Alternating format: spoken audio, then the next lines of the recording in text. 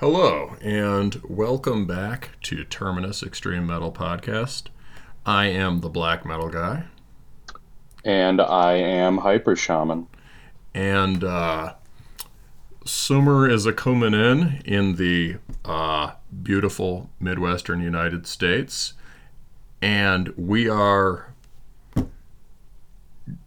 here today to talk about neofolk and industrial and related forms, or post-industrial and Yeah, related forms. the post-industrial sphere.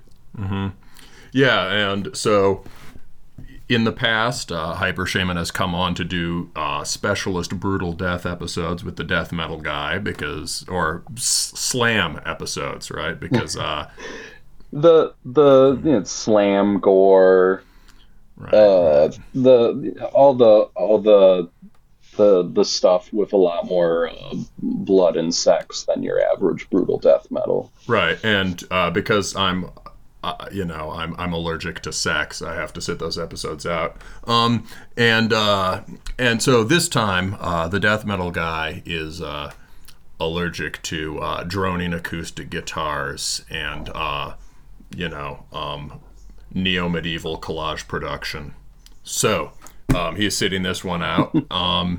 And yeah, these are a couple records that came out a month or two ago, and it's a review we've been meaning to do for a minute, and figured we should do it as kind of a special, concentrate our forces into a special episode on this rather than trying to slam these in alongside other stuff.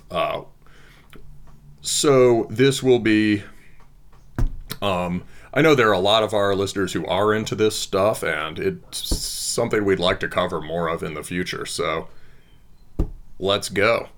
We've got two for you. We've got Poseidon and Crooked Mouth, and they're sort of different sides of this neofolk post-industrial ambient spectrum. Leading off with Poseidon. This is the self-titled debut record by the project. It is out on the Italian Brucia Records. And the most significant thing about this project for Terminus listeners is that this is it features the two core songwriters of Spite Extremewing, Argento and Azoth, along with Algol of Forgotten Tomb, who re-reviewed on the third episode of Terminus many years ago now, and also of Hemes. So these are all Italian black metal masters, and they recorded this at the peak of Spite Extremewing's career. The four of these tracks, tracks 1 through 3, and then track 6 are all from one session in 2006. Track 4 was originally recorded as a Spite Extremewing track in 2007, and others were laid down around the same time, 06, 07. So this would have been in the period between Cosmocrator and Ultra. And this is definitely not metal. It is a very different approach, although you'll hear shades of Spite Extremewing throughout. And it's an attempt to make music in a radically different way. So both of our records today are pretty concept heavy and have carefully written, actually interesting press materials that were written by the bands themselves. So let's read Argento's description of this record as a starting place. Poseidon started to take shape in 2006 when Argento and Algol were visiting Le Tombe Beach on the southwest side of the island of Elba. Parentheses, that is where Napoleon was imprisoned. Anyway, on that rugged and uncontaminated shore, made of black serpentine stones blending into the dark abyss of the night, near the site of ancient Etruscan tombs, they both shared the ambition of being able to replicate the hypnotic poetry of the sea, mystically uniting sky and earth with its repetitive yet ever-changing flow of music. And just like waves, Poseidon's music moves, wanders, and becomes one with the singing sea.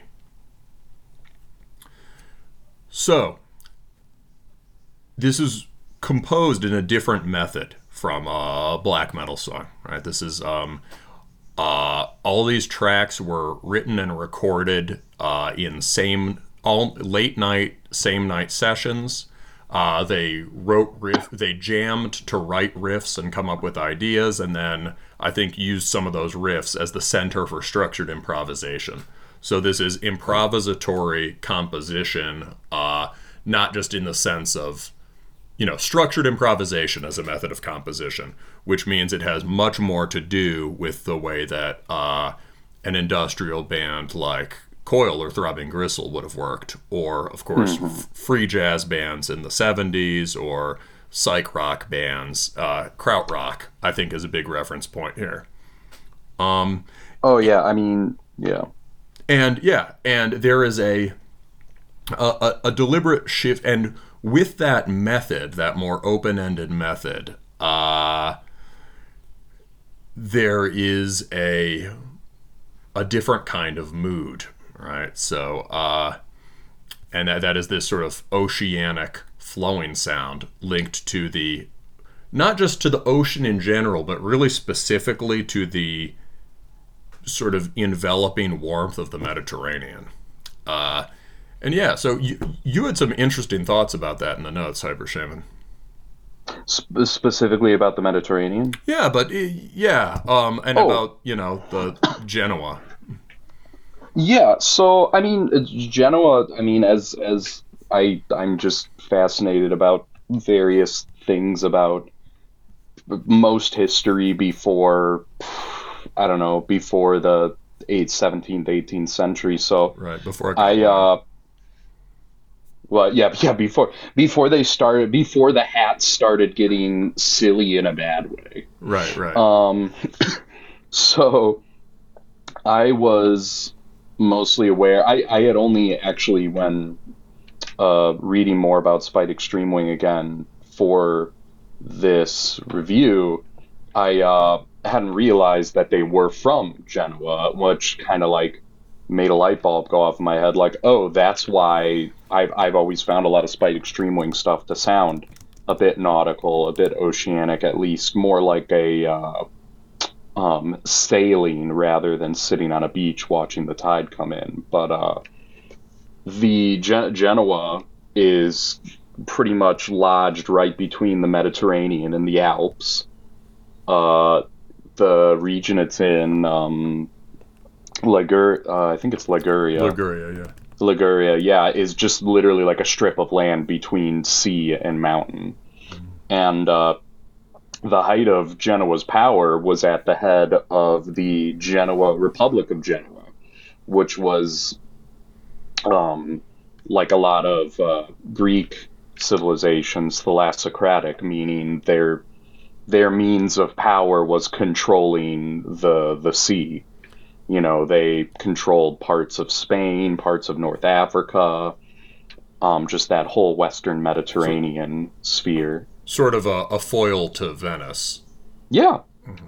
So, that part of Italy, and Italy in general, except for the most northern parts, you're never that far from the ocean.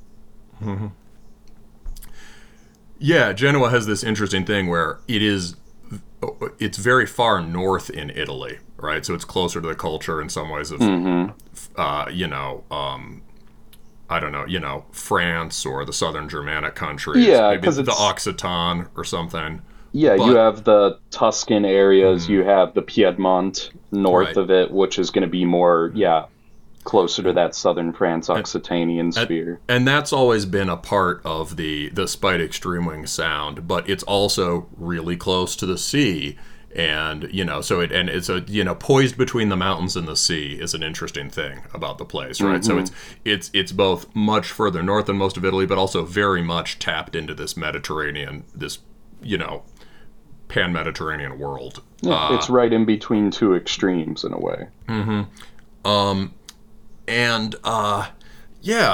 And the dominant mood in Spite Extremewing's earlier stuff is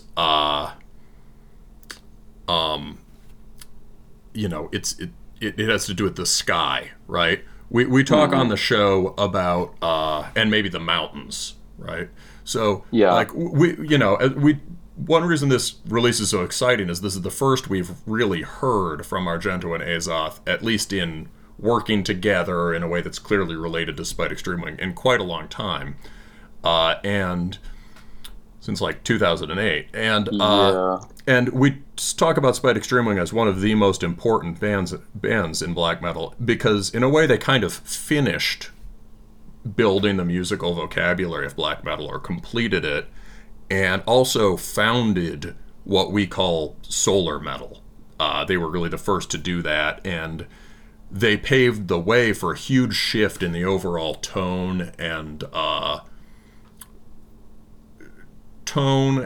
harmonic base in black metal that really didn't happen until 10 years later, right? From around 2016 to 18, right? Where the French bands on Antic start coming out, or, Cavern and Necropole start to be really widely recognized and things like that. And you even start seeing, what the show likes to call outlaw rock. Right. Kind of pulling on similar things.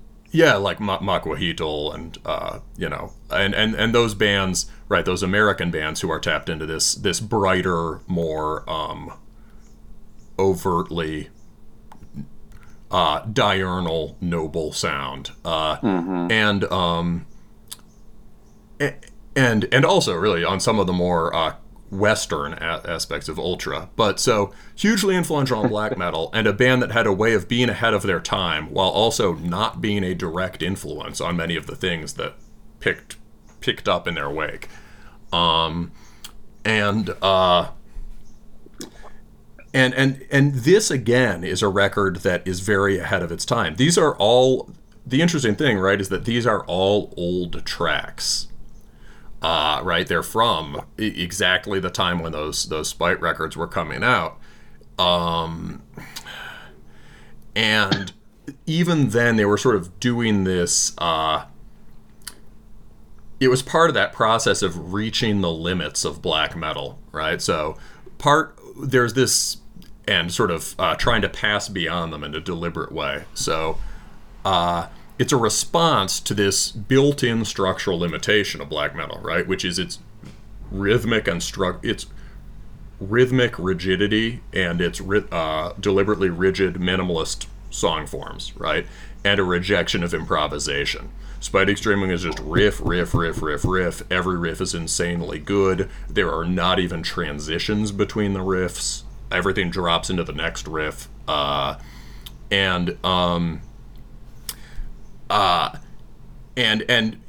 That's not it's a limitation, but it's not a weakness, right?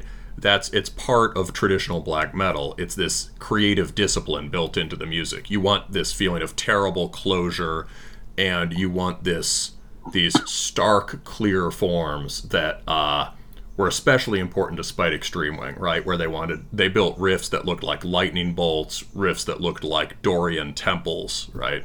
This sort of it's black metal's a very narrow but deep span. You can go really, really far in strange places with the limited tool set in front of you. That's a very good way of putting it. Yeah, I like that. And this Poseidon feels like opening up, allowing in these more foreign techniques and timbres and sounds. Yeah, and another aspect, deliberately restricted choice of rhythms in black metal, right? Well, within those, Spite Extremewing were always incredibly good rhythm players, right? They understood that within those parameters, rhythmic play and articulation were part of what made something really heavy, right? But I guess by this time, right, they were starting to sense possibilities beyond those parameters. And so this is something, this move towards more open-ended song structures, different kinds of rhythms, and more room for improvisation and stuff is something we are only just starting to hear with newer bands in the last few years, right? And so once again, the Poseidon guys and also, you know, Al Gohl were working on this like 15 years ago, right? They were trying to do this in a way that had something to do with black metal, but obviously wasn't black metal. Anyway, yeah, and so brief, I guess, let's move towards samples, get into the music, but any other overall remarks you had about the sound here? Like, how has it moved away from black metal, say? Yeah, I mean, to me, this is, I guess, the more I think about it, equally like a post-industrial thing, but also in a certain way post-black metal, because you are taking the kind of a black metal essence and you're moving away from that traditional tool set. I mean, sound wise, I mean, like you said, there's a certain, I heard a lot of the like 70s weirdo psych prog stuff in there. Maybe I'm just primed for that with, you know, my upbringing and other things I've listened to in my life. But I mean, I even hear... No, that sounds right. Like, yeah, I mean, I even hear smatterings of just not even like weirdo prog, but some regular prog too. I mean, a lot of these, the timbre and the synth sound straight out of like 1972. I mean, I swear that and you're gonna hate me for saying the name, that on The Who record on Quadrophenia, I swear has some of the same exact synths. Well, and that album also even has certain oceanic themes to it. Wasn't the Quadrophenia movie set by the seaside in? There's one of the epic punch up on the beach, right? Yeah, one of the pivotal things in like the story of the record is him returning to Brighton Beach, right, where there was a big fight between the mods and the rockers, and he's trying to like essentially find like his he's trying life. To get laid. Well, that too. That's also important. He's trying to find like the girl he loves and also some remnant of the glory he felt being a part of that. And like basically like the latter half of the record is very much oceanic. At one, but he, like halfway through the record, he like is essentially going to kill himself, but ends up just like riding his scooter off a cliff into the sea, but jumping off. Right. Yeah, so like but that all aside, the synths are super period appropriate for like first half of the 70s. Yeah. And I mean, I even wrote in here, one thing that I always thought was so cool about Ultra was they very were deliberately stated like the instruments and equipment used to record this album are vintage from the 1970s.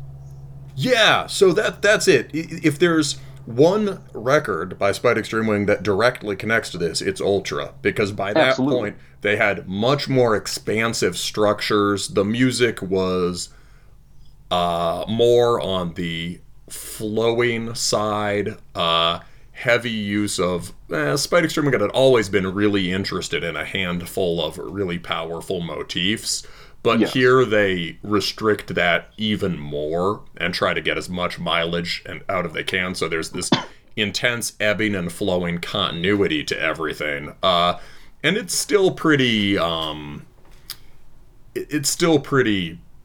sky-oriented music, but you could hear that more open, rolling, oceanic sound here too. And I think you're right. Yeah, didn't they use like Mellotron and stuff? Yeah, there's a Mellotron on this, which that's super like the court and the court of the Crimson King, like that's a Mellotron. That it's an amazing instrument. It essentially, I believe that's the one where it the key presses actually play a section of magnetic tape. So it's a very strange analog sound, but major like late 60s, early 70s. Cool. That was like hugely popular instrument. It shifts the tone from, they'd always had a quote warm sound, but before it was like searing light, right? Yes. And Solar Spear. And this, in on this record, it's more of an enveloping, Yes. sensuous way. So Much softer and yeah. Yeah. diffuse. So all of that carries into this new record. Let's listen to something off of Ultra just to get you an idea, just to give the listener an idea of what Spite Extreme were doing right around when they were also recording these Poseidon tracks. Mm-hmm.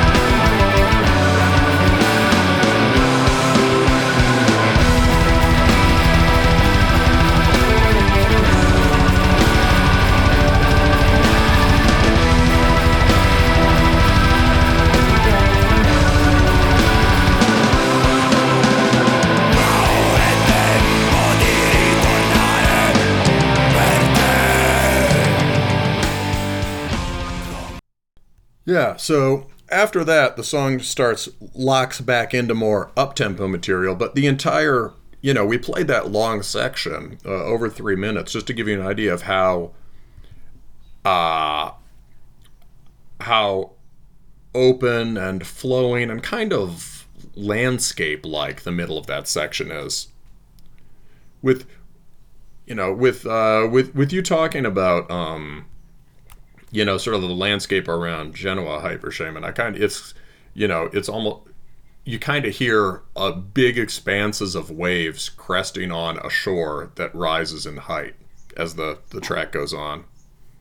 Yeah, there's man, it keeps bringing to mind. There's this specific picture of Argento where he's Mm-hmm, like, mm-hmm. yeah, he's like standing on the Yeah, rock, yeah, surrounded by the sea, yes, in his big ass boots and yeah, his clean haircut.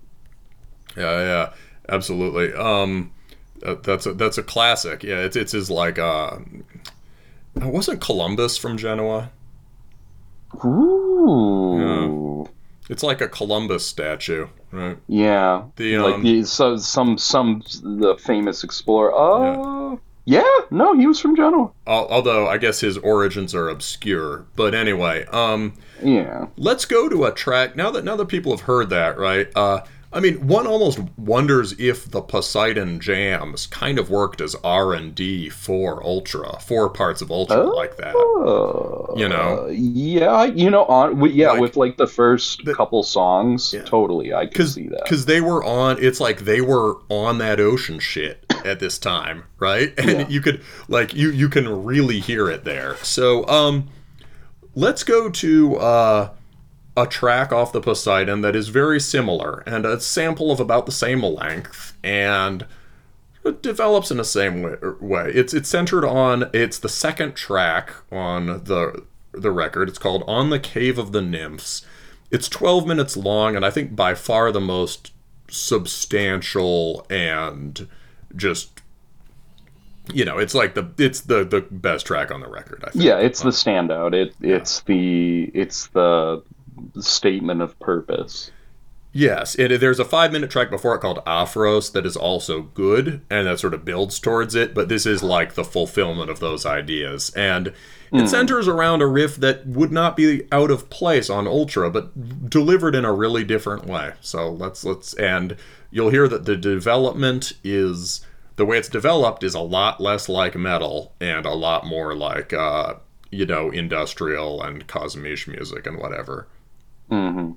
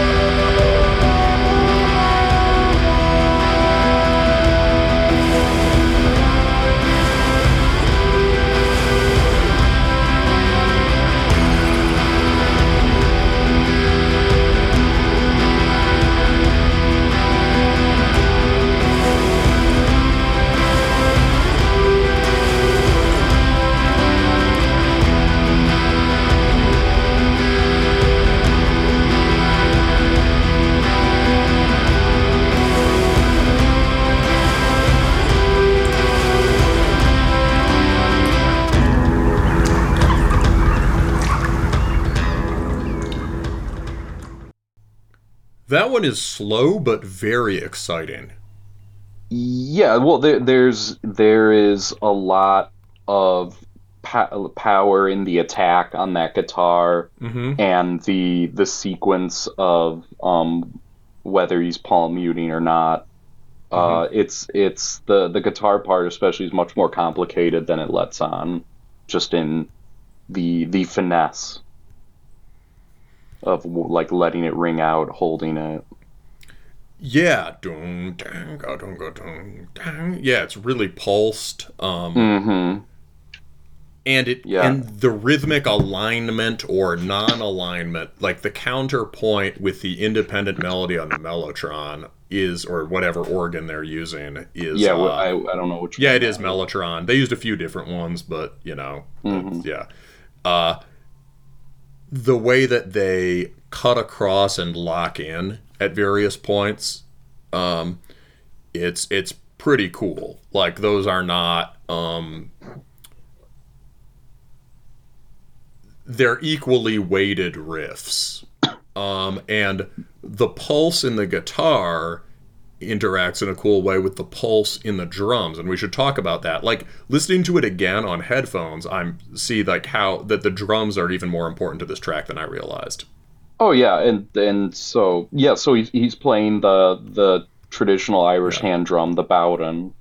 Yeah, Uh, and that's Algol. He does some of the guitars, but also a bunch of mhm. hand drums, right? And it's I mean, and it's a lot different from your average hand drum in that uh it uses you don't really use your hand, you use a little beater stick, and often you kind of can change the timbre of the drum itself via like different hand positioning. So it's got a much richer uh, pulse to it because of that. And the other core pulse thing here is the wave samples, which you can hear at Hmm. the very end. The drums, the waves, and the gulls. You would have like the core rhythmic sensibility is coming from the wave samples. And Yeah, the drum is working in time with that, like a sort of a heartbeat against the waves. And then you've got this more syncopated, pulsing kind of intrepid guitar line, right? The guitar wants to move ahead over the waves. And, that wonderful sine, like expansive sine melody on the keys. yeah, It, it's I feel like this is the track where they make the fullest use of the freedom available to them and of the best compositional techniques that you hear in I don't know, a band like Coil or Death in June that work more heavily with samples. yeah, and it has all the best parts of kind of jammed or improvised Mm-hmm. music in that you have all these separate parts doing an interesting thing that then will at times meet up and connect Yes. and then leave and then meet up again. It just makes for very, while seemingly simple, chill music, it's very engaging. Yes, we were talking while it was playing about how high energy this track is. Yes, like right out of the bat. And it's which is interesting because of the sort of restraint in it, but like think of the energizing feeling of looking at the ocean even if the waves are not crashing on the rocks, right? It's the And massiveness of it. yeah, and the feeling called to the horizon, right? called Hmm. called to adventure. You really get that here. There's a concentration of effort on this track that is difficult to do in jam based music, and you get the feeling that it all came together here, that they were jamming, they were pulling the best ideas from the jam and then very deliberately composing them, right? Maybe Hmm. writing shit down on a notebook to keep track of it. And that is, I feel like that's the peak of the focus, right? This is by far the most concentrated work on the record. And a full record at this level of focus would just be, astoundingly good. It's but there's a lot of other interesting stuff on here, and also some very good, more targeted use of industrial sampling technology. So The sort of industrial collage. yeah. So let's go. Speaking of which, let's go to the immediately following track, which comes from the same jam, right? It comes from the same jam and also has something very inspired to it, but kind of in a different way. So this is Metamorphosis, and we're going to play the whole thing because it's a minute and a half long.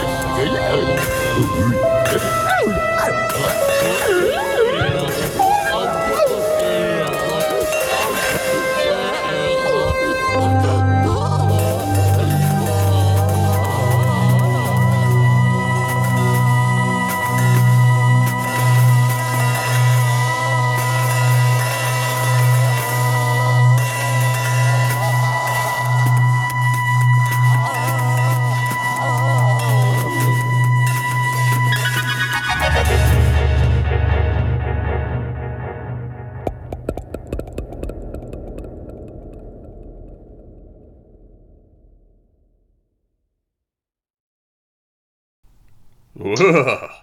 Yeah. I was just thinking that's like sounds like what any number of the creatures from a Hieronymus Bosch painting, those are the noises they'd be making. I love that. Yeah. A tortured creature, one of the tortured rather than the torturers. Like a whimsical medieval horror. Yeah. Yeah, so there's something comical about it, but also something genuinely horrifying about it. And I think you could say the description is just, it's abject, right? There's something sort of... Just like gross. But it's a little goofy, but it's like, ooh. Makes you crawl a little. There's something pathetic about it. You're hearing a body or you're hearing a person being a subject being overwhelmed and dissolved, and it's this feeling, as you pointed out, right? There are very wet sounds in the sample. And it's like a body it's a body spontaneously liquefying, right? The liquefaction of a body and a mind. And, this is a very different side of the ocean and a more, maybe more abstract take on liquid oceanic forces and processes than we get in the last one, right? Which is clearly just seafaring music. Yeah. This one's definitely is a very almost purely industrial take on it, though, with that abstraction. Yeah, and so you had some. Let's get into the industrial parallel. We'll come back to the more abstract stuff. What you came up with some really good industrial parallels in the notes. Yeah, so I mean, I know Coil has already come up, and they'll come up again because it's the great project. I know Coil has at points used like strange or uncomfortable vocal samples. I mean, a lot of industrial bands have. It's a common thing. I think on Einstürzende Neubauten, Halber Mensch, they say like Halber Mensch and have it like all affected, and specifically Death in June's first album when they were still a band of three dudes. Yeah. They had the song All Alone in Her Nirvana, which starts out with like wet, wobbly, Yeah. quivering. And there was one other one I was No, trying to no, think of, that's and I dead on. The sample there's like yeah, yeah, um like super. It's that, and I mean, industrial music has always reveled in the abject, like that uncomfortableness. So, yeah. of course they use strange vocal noises that make you kind of squirm. Yeah. Coil, just the most, just the example that Coil uses that stuff all over. Sometimes it has a Hmm. strange beauty to it. Sometimes it's just horrifying and perverse. I think the best example that everyone will know is just the tittering laughter / possibly screams of boys in the anal staircase. Right. Yes. Right. That's just well. Well, I mean, even John Balance does stuff. I was listening to Horse Rotorvator today, and there I don't remember what song it is, but where he starts yelling about fucking the ground, and then he's like grunting Yeah. and like making noises like he's actually like having sex with the earth. So speaking of that, let's this brings us back to some of the ideas here. So this is this notion of the liquefaction of a self, and there's a there's a degradation to it, right? This isn't like Hmm. a cool transformation, and so one thing I'm thinking is how does it tie in? The immediately preceding track, right, is on the Cave of the Nymphs, and before that's Aphros, which may be invoking Aphrodite or connected, but Hmm. and she's an oceanic goddess, right? She comes to shore on a shell, and on the Cave of the and she's born in the sea. On the Cave of the Nymphs is right. There's this suggestion of luring feminine temptation, right? And it evokes Hmm. at once many sort of nymph cave, tempting woman, tempting nymph in the heart of the earth on the island dynamics in the Odyssey, right?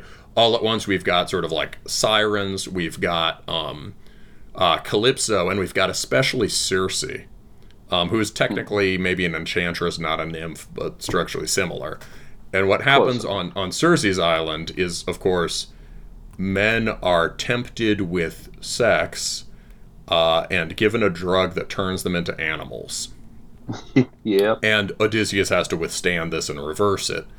But this is and this all happens on an island as part of this oceanic journey, right? So the encounter with the nymph can be, if one goes in prepared for it, it can be a fortifying contact with, the heart of the world, and one can pass out of it wiser and stronger. If one goes in unprepared, one can simply be sensually debased and unmanned, right?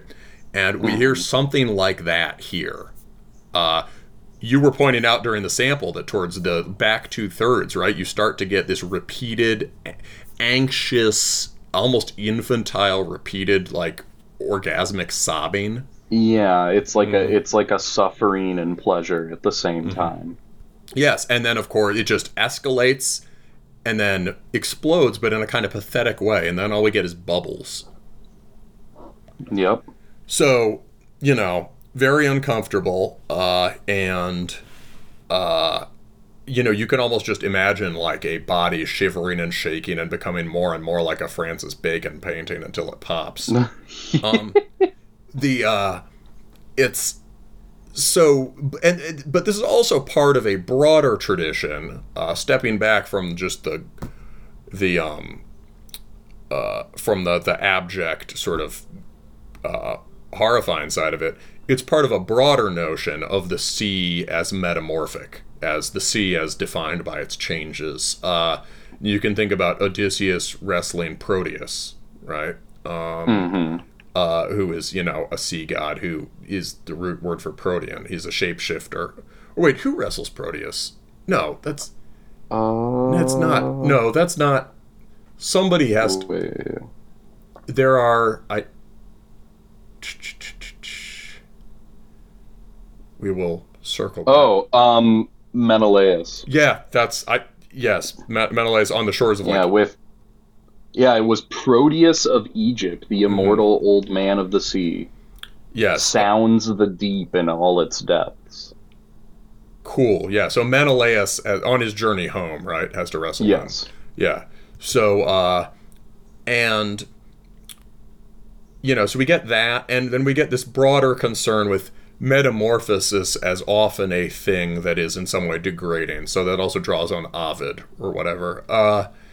And or yeah, I don't know. Basically, what this points to is just the sheer depth of ingrainedness in where the early Norwegian black metal half accidentally tapped into this extremely deep sense of history from Hmm. Grieg and Wagner all the way back to the sagas and whatnot. And it was half intentional, half accidental. And they saw what they were doing half as high art and clearly just half as necrotic dungeon metal. Spite Yeah, Extreme like, Wing, oh man, that's sick. yeah, Spite Extreme Wing really saw themselves as in dialogue with the entire history of Western art, right, and beyond, like music, art, literature, whatever, and they're drawing on a wealth of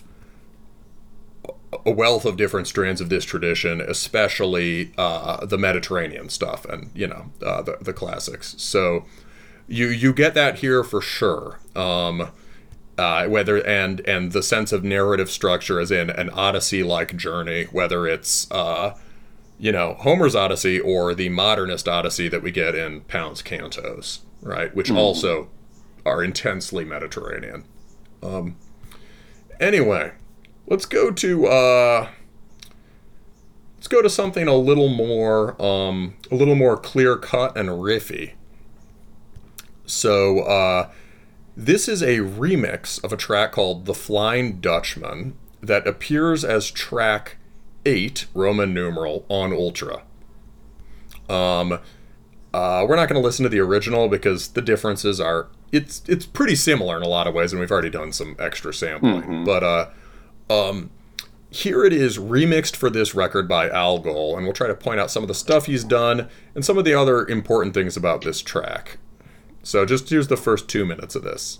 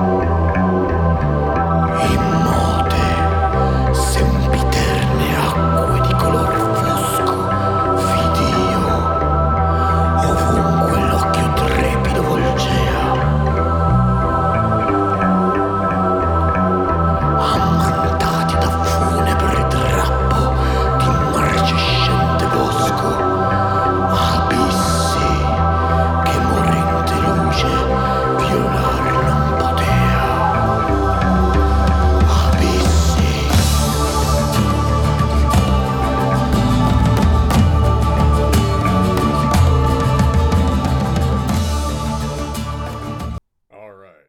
That's very, very spooky. And certainly spookier than it is on Ultra. Yeah, they kind of inverted the atmosphere there. He yeah, definitely. So you inverted the atmosphere. What do you mean by that? That's interesting.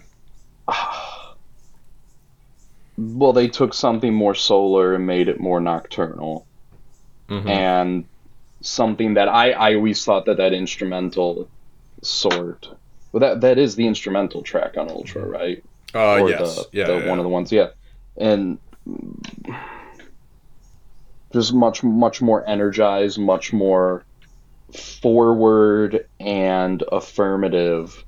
Where this one is sort of pulled back, and uh, I guess the spookiness in it is it kind of it feels almost a little doubtful, a little uh, what's a good way to put it? Flighty. Furtive. There's Yeah, something hey, stealthy about hey, it. There's something furtive. thief-like. Yes. I think there's another kind of narrative thing going on here, right? Here, right on the Spite Extreme Wing record, it is presented without any narrative association, right? The Yeah, it's interest is just not in sound. story, it's presented objectively, yes, as a sonic Mm, thing. And that has to do with also its forthright, solar, energized presentation. Here, this is more, there's something a little more, clandestine, maybe. yeah, and more of a mimesis of story. You get like you get the it's called the Flying Dutchman, which leads us, it's a ghost ship. So you get the Hmm. initial guitar, which is not particularly spooky. That's more like sort of tranquil nautical music. And then it drops out and the bass comes in. And that moment is really highlighted on this mix.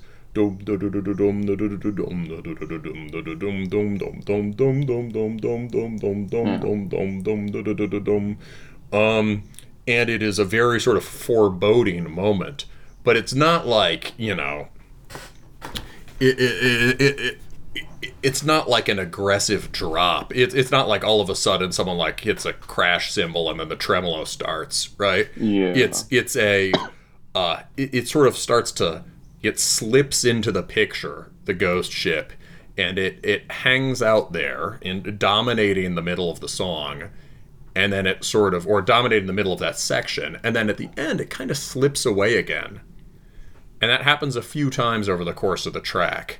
And so it's this sense of something that is both threatening and elusive, and kind of has a ghostly, an ethereal presence, something that may or may not be there. And yeah, so you get a ghost ship appears, ghost ship disappears, and it's an apt choice for this record because the record has to do with, as they say, making music as wandering, right? So this is the cursed wandering ship. Hmm. But yeah, musically, what we should talk about, right? The heart of the track is Azot's bass work. Yeah, I mean, just to put it out there, probably one of my favorite bass players in at least in metal. Mm-hmm. He's very very good at fitting the bass into the music in a way that matters. Absolutely, and coming in with like these contrapuntal melodies that do more than Oh just yeah. support the guitar. And here it has the lead. And Oh this is yeah. the funny thing is it's a really ornate line, but it's so clearly articulated and has such a memorable form that I could just hum it instantly, right? I don't Yeah. think I even fucked that up at all, right? It's just very clear cut. And uh and so it's sort of that's highlighted here, and it shows us in a very obvious way something that was always really important to Spite Extreme Wing, as you say. Like, part of what Spite Extreme Wing, although there pretty much every riff was epic and consonant, right? They often focused on especially broad noble intervals, right? They like their fifths, their minor sixths, their octaves, minor third, right? Just big crashing ascents and descents between these chords. And of course, a lot of that, and nevertheless, it never feels sugary or budget epic or diffuse. It's always extremely violent and tense. And part of that is from the skill, Argento's skill in the guitar lines and in the craftsmanship there.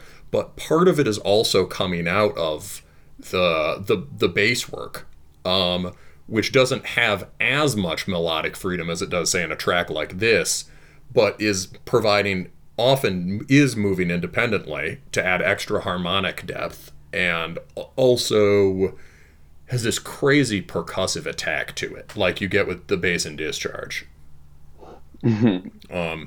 Yeah. So, like, it's a, definitely a, hidden strength of Spidey Extreme Wing being showcased here. And, I think it's important to note that, all of the members, all three of the core participants were, like, crucial to this recording, right?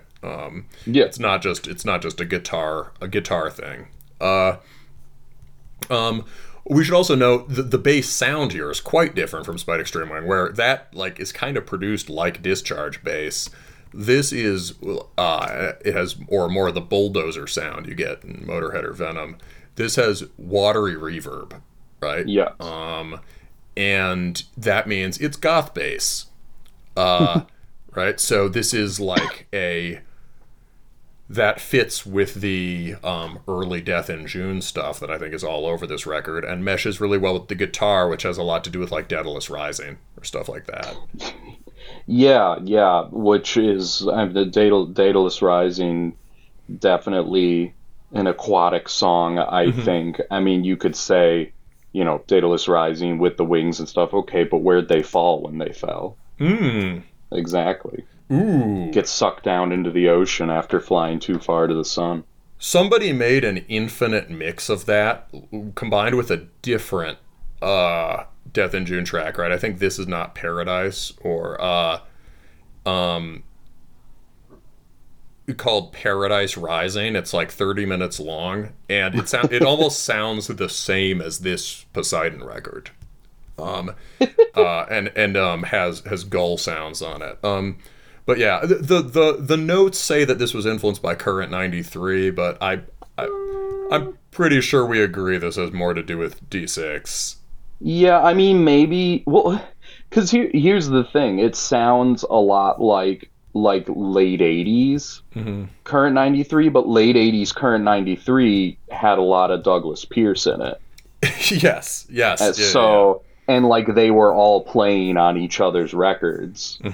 So, yes and no. And I think the more aggressive, the more intense sampley stuff is a lot more like, I mean, I suppose there was that in the very early harsh industrial C93. But I mean, the more sampley stuff would have more in common with like Wall of Sacrifice or The World That Summer, rather than, I don't know, the Swastikas for Naughty. Which, once again, sure, you could say Swastikas for Naughty kind of sounds like it too, but Douglas Pierce was on that record. Yeah, so I think, so let's go to Opalescence 101 now. I think we've showcased, we can also notice, I had some different notes about how how that track has been changed from 8 on Ultra, but I think we've, talked enough about that. So, yeah, I mean, people can figure it out. They can go listen. They should have already listened to Ultra. I don't know what's wrong with them if they haven't. Yeah, maybe this will be the episode that makes them finally do it. What you're gonna do is you're gonna acquire the record in some way, and you're gonna have a way to play it in your car, and you're gonna go for a summer drive with all the windows down while you listen to Ultra. Yeah. That's what you're gonna do. It's It's the number one way to meet babes. Yeah. Um, The- so let's see. So let's talk now. I'm going to go to a different sample, and use that to get into what are some of the problems and maybe some of the problems with work in this format and things that the weaker sides of the record. So we're going to go to this sample that comes from the same. The first three tracks plus the Flying Dutchman are really the core of the record, and those first three tracks all come from one clearly very inspired session, and they all go together really well, right? Afro sets up Cave of the Nymphs, sets up Metamorphosis, and that kind of moment of dissolution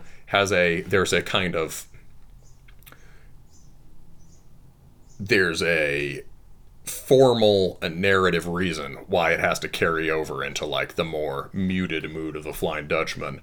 But after that, the energy seems to diffuse a little bit. Things become a little scattered, and it's not clear why things are happening in the places they're happening.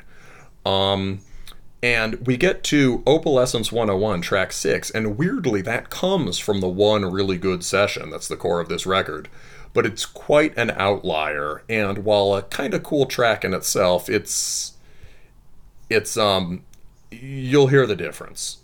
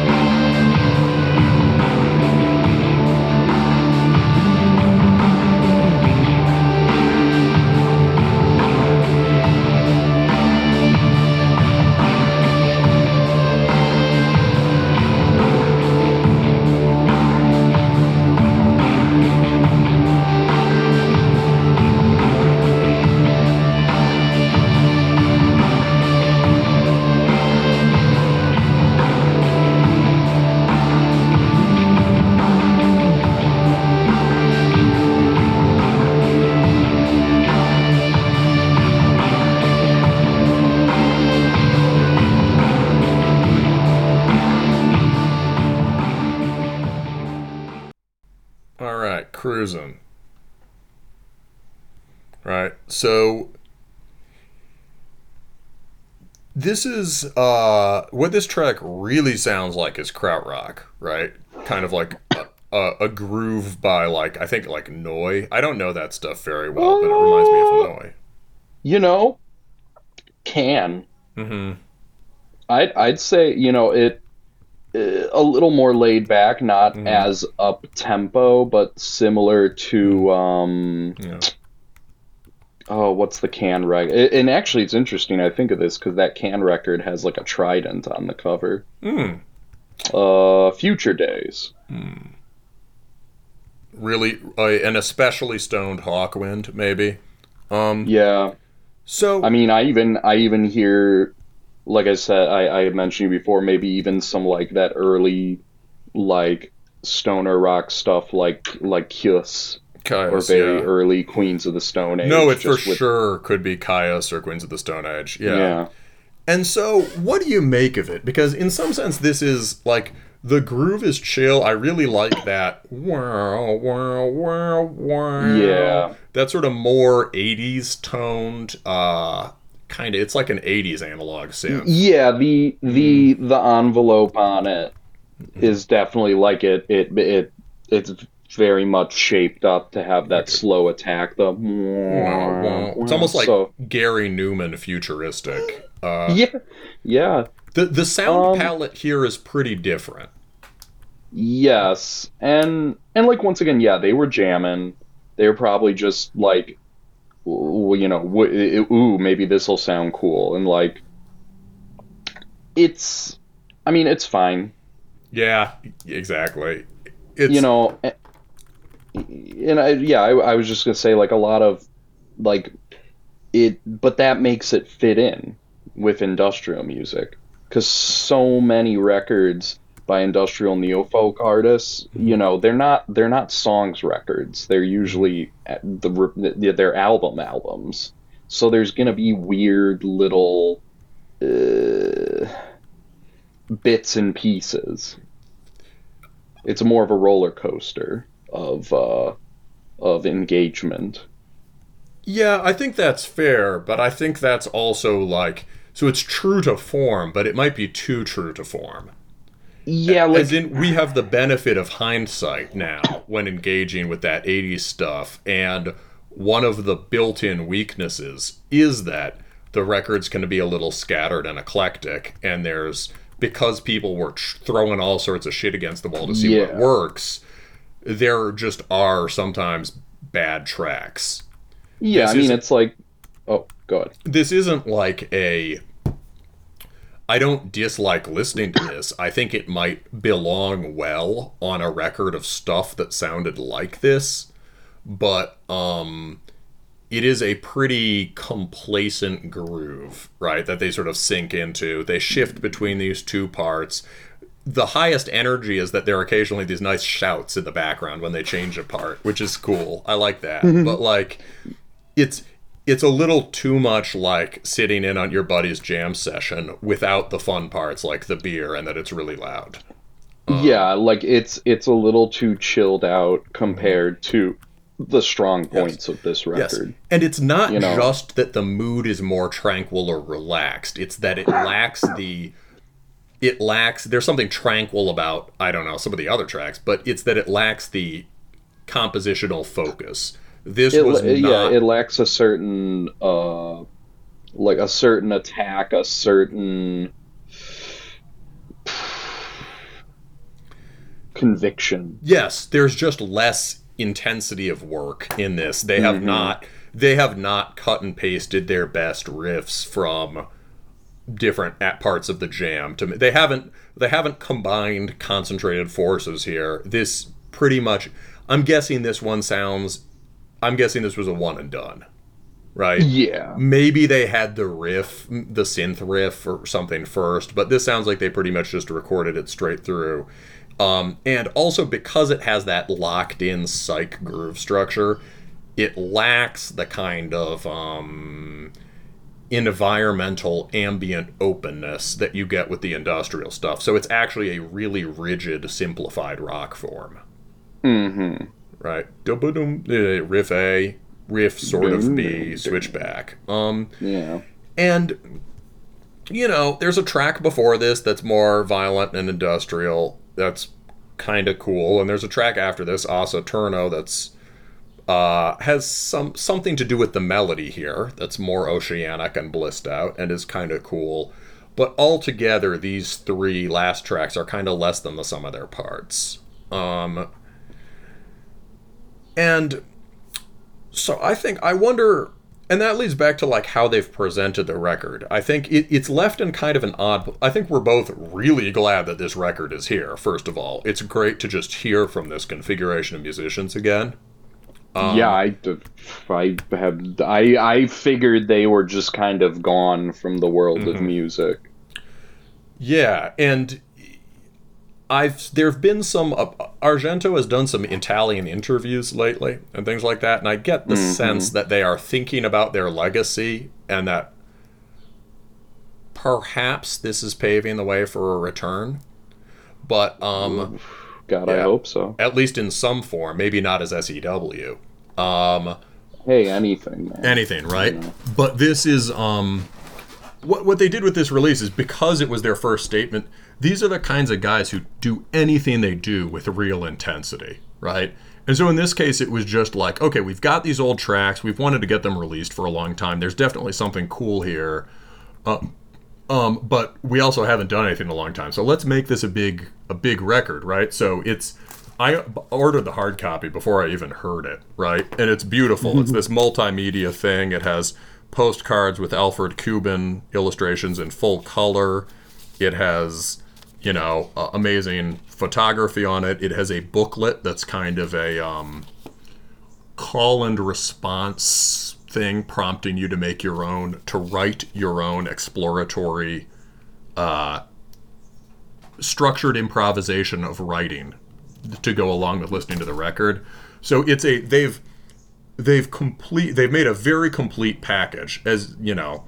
They always have this Gesamtkunstwerk ambition, but it's wrapped around a recording that is somewhat slight, right?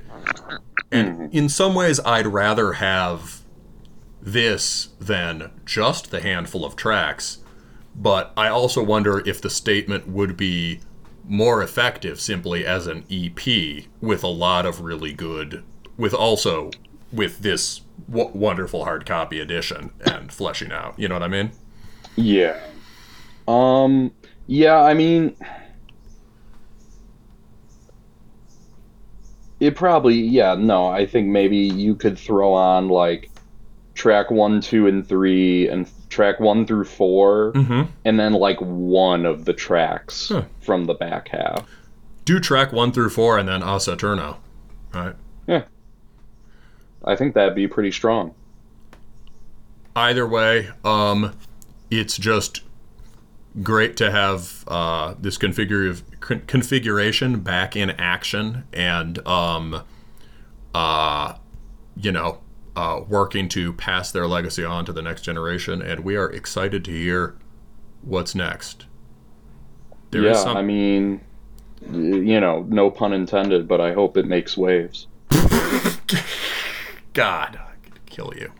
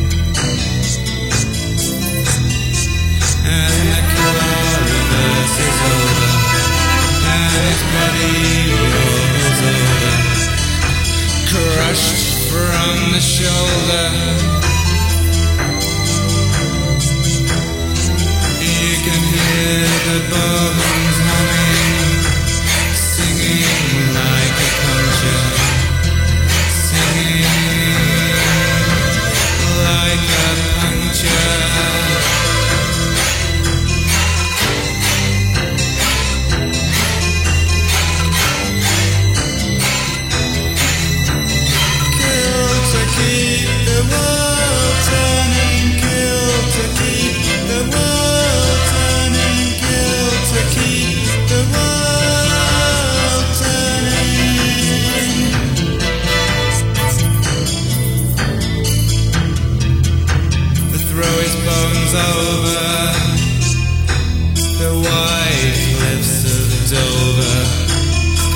into the sea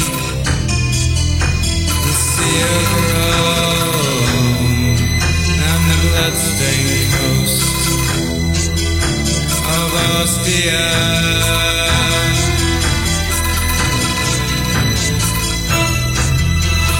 Leon like a lion, sleeping in the sunshine.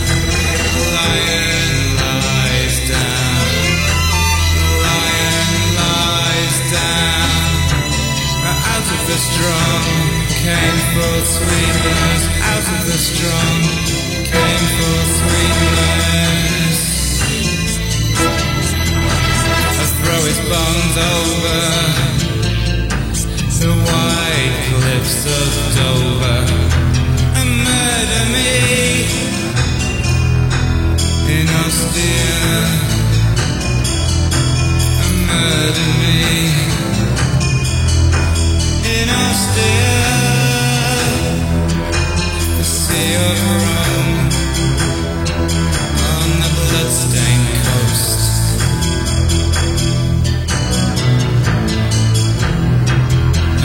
Car reverses over the white cliffs of Dover and into the sea of Rome.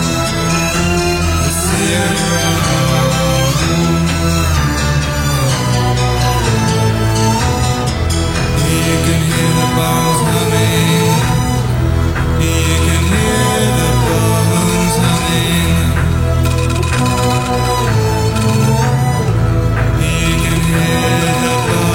humming.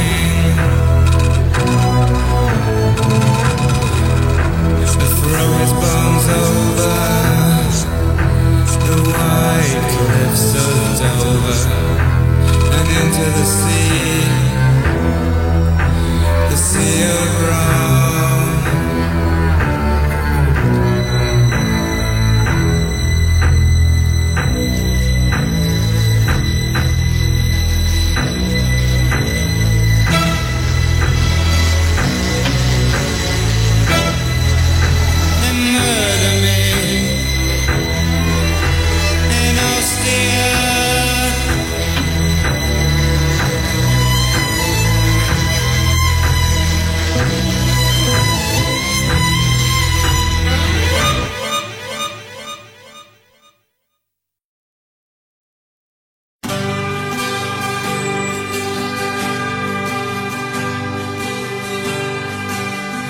Over there has gone,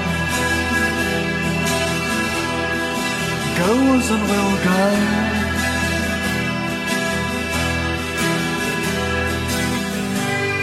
The copper sun tarnishes with the year's tears. The golden, golden copper sun, old, eldest dead, over the blue, milky sea sky, lost and losing.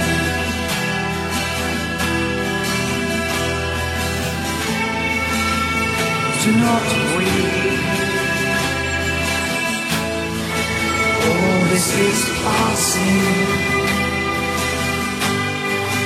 All the birds wing and fall through the heavens. The cloudy clouds of snow, of dew and of smoke. A shuddering reflection vanishing with the drop stone. Oh, I wait under the spaces, under the molten star rain, the flashing, falling planets.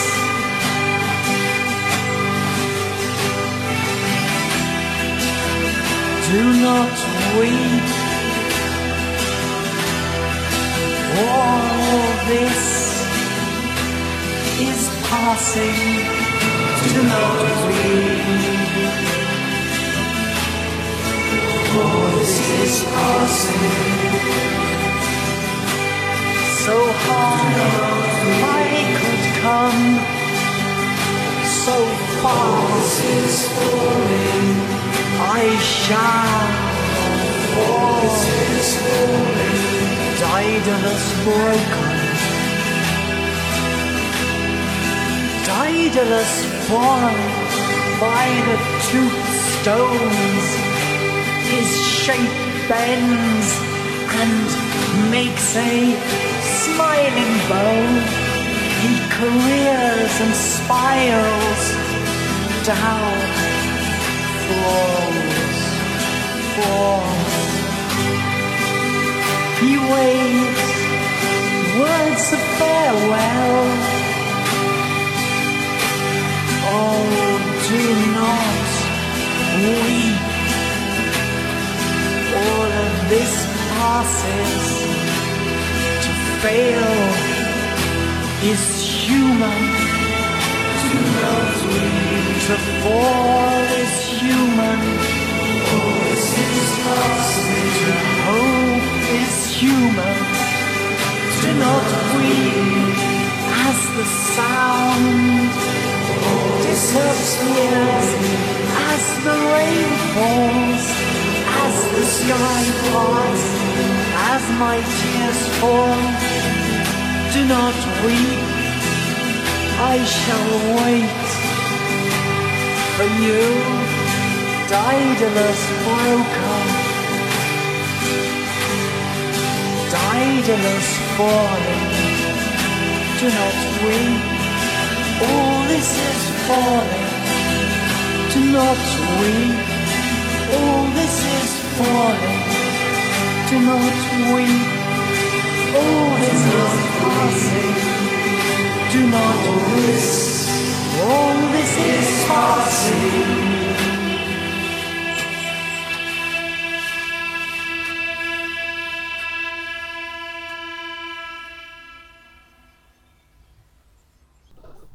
And we are back from debating the merits of various Warhammer tabletop games to review Crooked Mouth, Between the Fool and the Magician.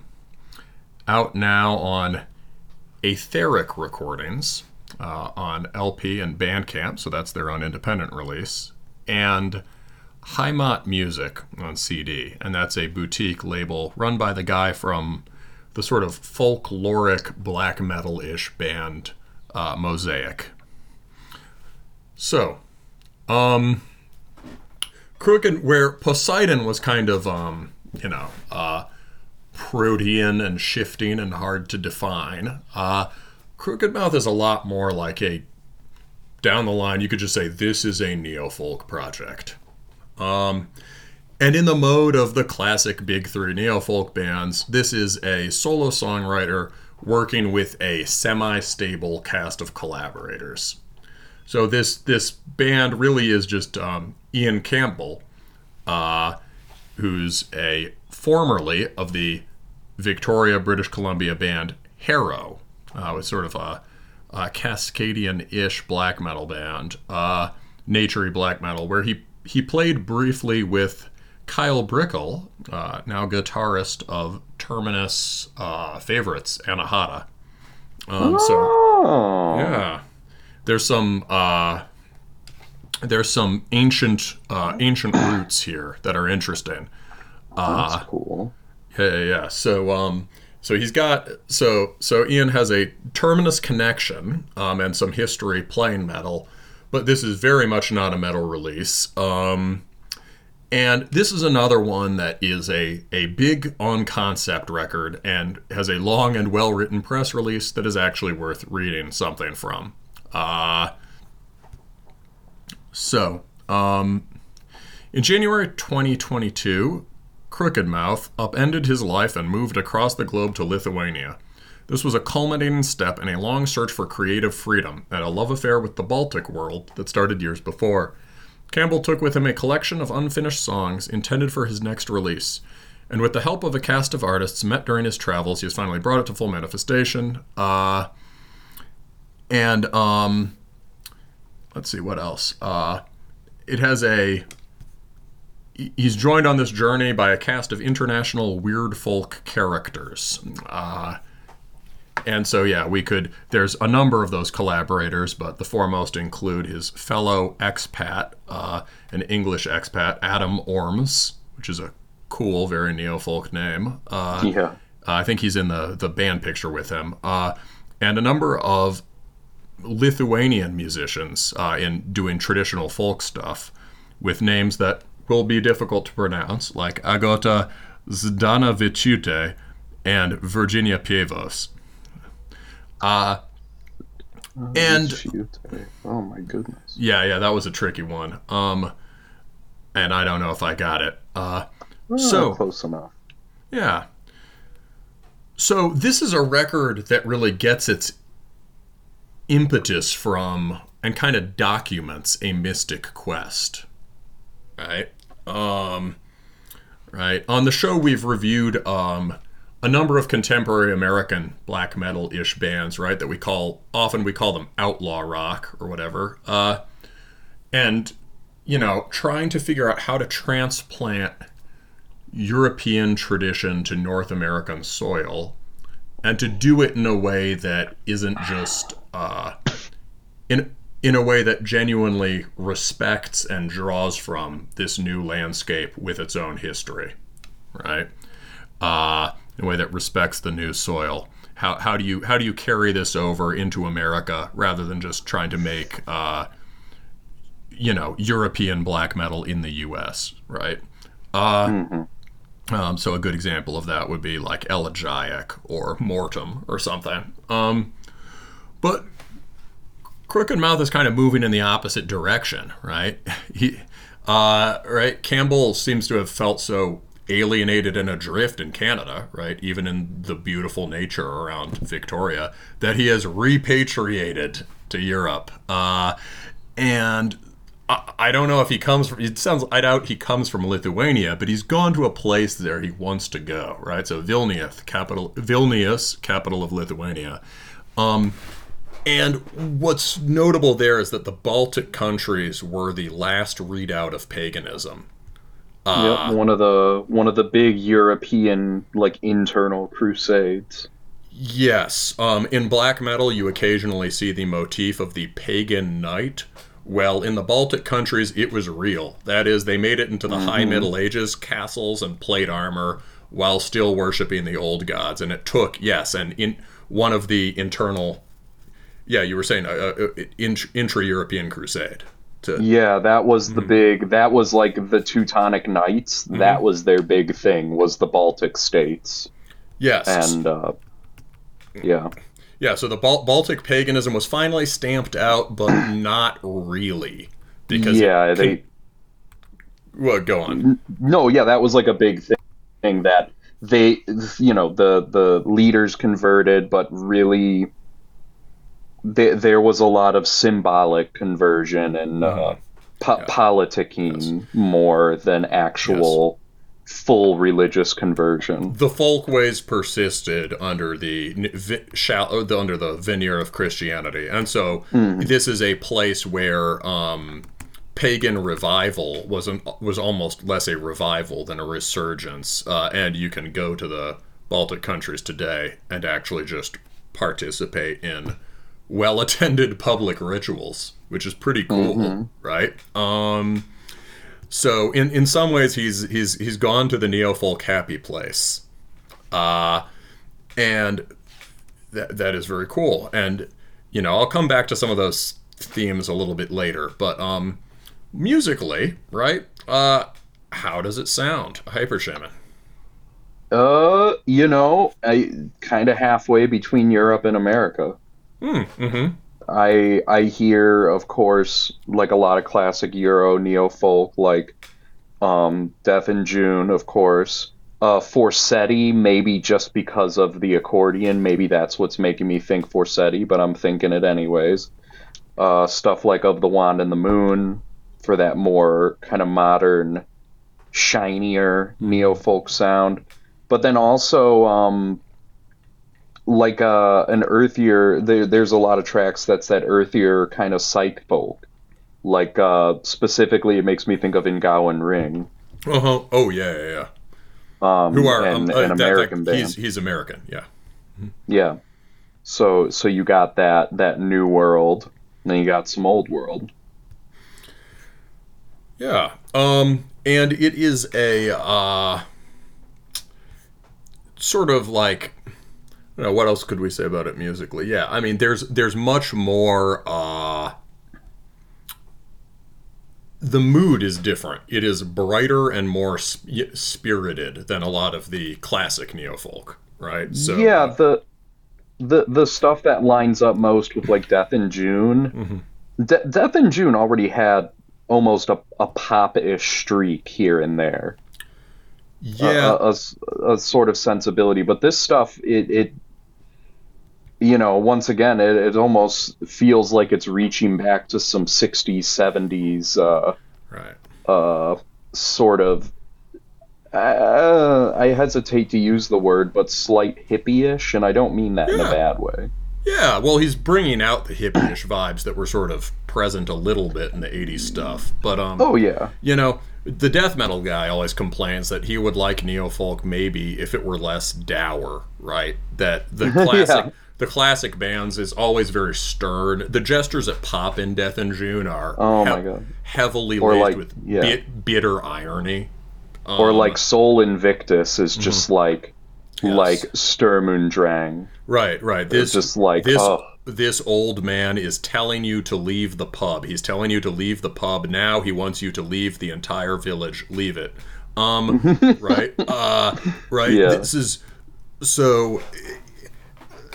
Yeah, so there's something very stark and serious about it, which links to the to the roots in goth, in like Joy Division, and in Joy Division and in industrial music, and the overall sort of militaristic undertone in that music, or overtone in that music. The most percussive and miserable post-punk, like Closer, right. And this is not. Oh, it's interesting that you say it Closer. I always say it Closer, but yeah, it's got a good double meaning there. Anyway, so yeah. I meant like the Joy Division record. Exactly. Yeah. Oh, I always call it Closer. Okay. Yeah. Oh. Yeah. Oh. Yeah, see what they did there. Anyway, Crooked Mouth basically has almost none of that, right? It'll be influenced by you get some of the industrial collage aesthetic, but only in the sense that the songs open up into more trippy, jammy, psychedelic parts. It's very nice summertime jams. Yeah, or a ritualistic intensity or whatever. But the overall mood of the music, even when it's solemn, is it's at least pointing towards joyousness, and it's often exuberant and bright. And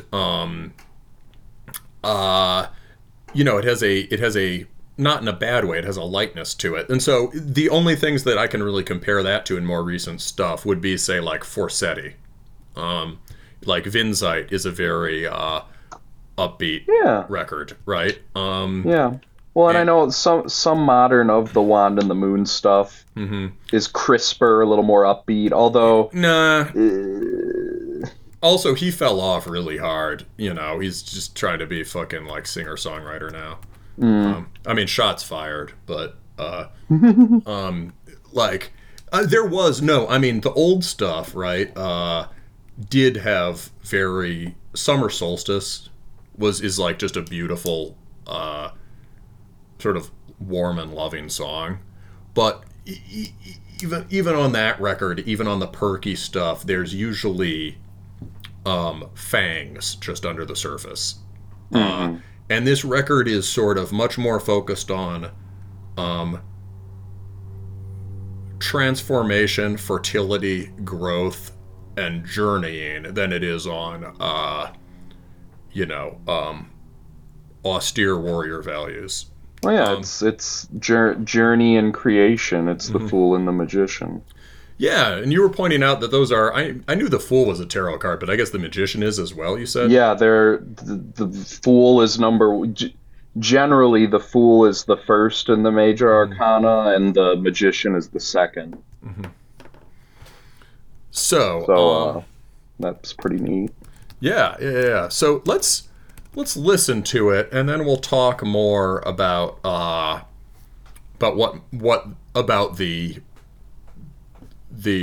ideas here. But this will give you a good sample of some of the baseline, the most neo-folk, classically neo-folk side of the record, and the mood, which is a little different from what you'd expect. So we're just going to listen to the first few minutes of Between the Fool and the Magician. That's the title track on the first track.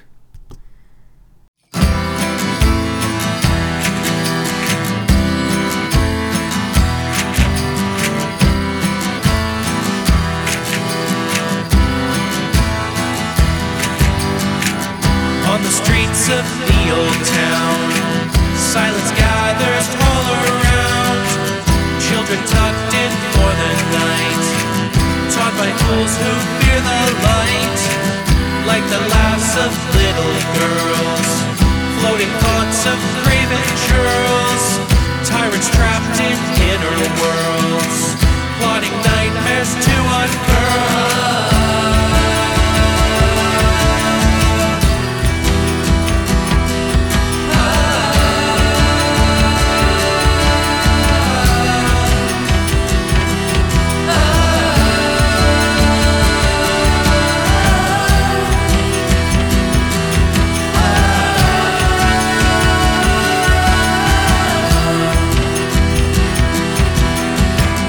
Mocking jester laughs at me, jeering asks, are you not free?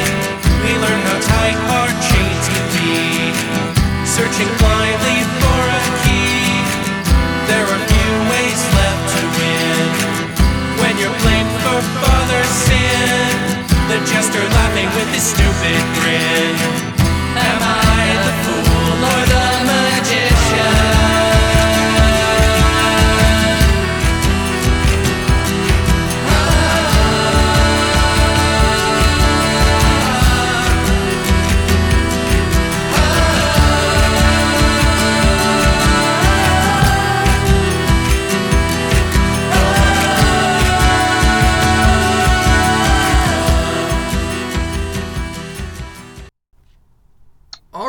So you could hear that there's something distinctive about Crooked Mouth just in even those 2 minutes. You get, especially in that last little build you hear, right?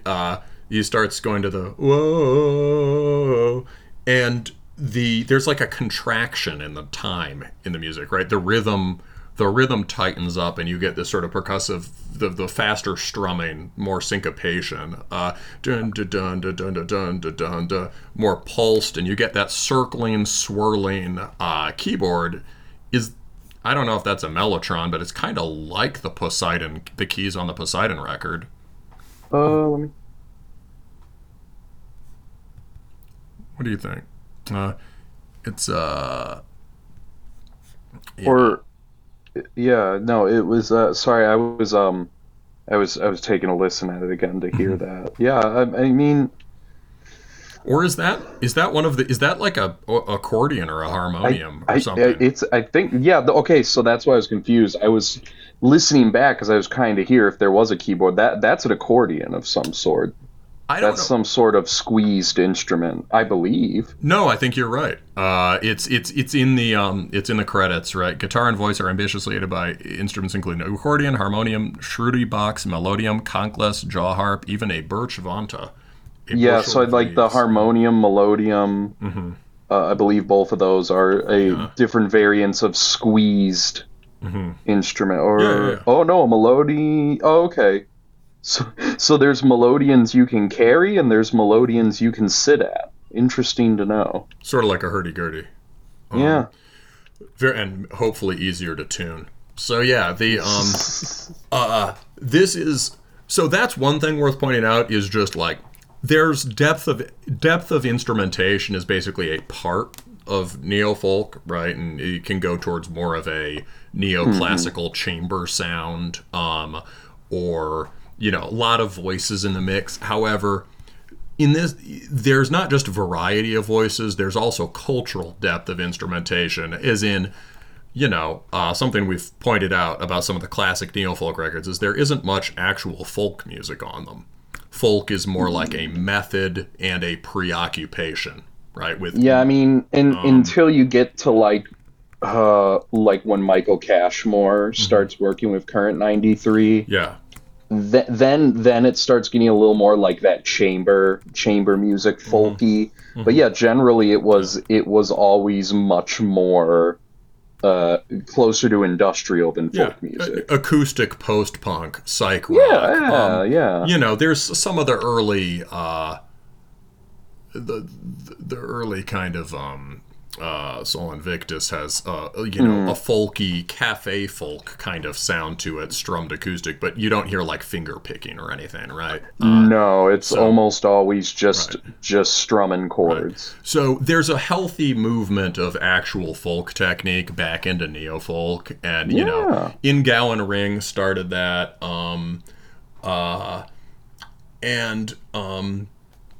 this is. And so Crooked Mouth is definitely continuing that and doing it also with all of these musicians from Lithuania. So you can hear some of that, but also you can hear that like a lot of tracks in the genre work at a fixed tempo and with sort of fixed rhythmic ideas. There's just a lot more expansion and contraction in this track, and there's a lot of and that surge of energy in the chorus or post-chorus is kind of unusual. This album has a lot more contrast than like classic neo folk. I mean, a lot of times classic neo folk, the biggest contrast you'd have, even between individual songs, might be like, oh, here's Death in June, and here's a weird little like noisy industrial thing in between two guitar songs. Right. But the tracks, where this has the contrast within the songs themselves, even. And it's a little more like singer-songwriter music, but not in a bad way, right? No, not at all. Yeah. It doesn't lose the distinct qualities of this genre. Also, so we should also talk about, I think, one of the, sort of like a feature of the record that's going to be a sticking point for some people and is maybe a limitation is how the vocals are delivered in moments like this. Right?